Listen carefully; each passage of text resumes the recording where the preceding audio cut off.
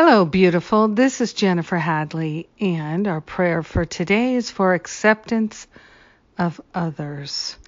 Yes, we are choosing to move beyond just tolerating others to really accepting and having compassion.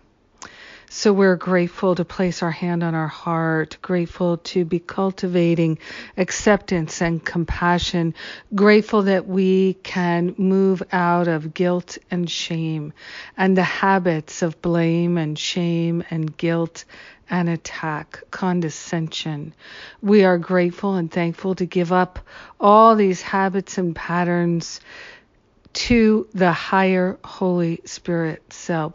We're partnering up and allowing ourselves to be lifted and shifted so that all that we are is the light and the love that is our true identity.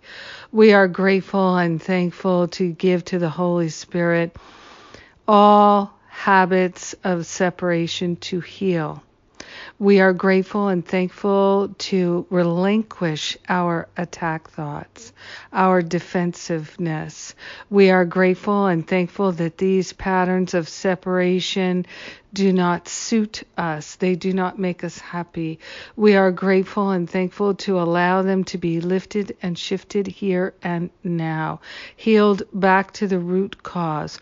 We are calling for a powerful, mighty healing of all sense of separation, and we declare our willingness to give up the habits of separation, give them up to the Holy Spirit. We are grateful and thankful to replace all thoughts of shame and blame, all guilting habits with love, with compassion, with extending love and compassion, with opening our hearts and seeing from the heart, viewing our life from the heart. We are grateful and thankful to get out of our heads and into our hearts with more peace and more love and more joy, breaking out all over our life and into all of our conversations and relationships. We are grateful to forgive ourselves for the errors of the past and to open our hearts and minds with a deep, abiding love and compassion to say yes to the wholeness, to the harmony that is our true identity. We are grateful, grateful, grateful that we can change our minds and leave the past behind. In gratitude, we share the benefits with all beings. We allow ourselves to be healed, and we let it be. And so it is. Amen, amen, amen. Yes.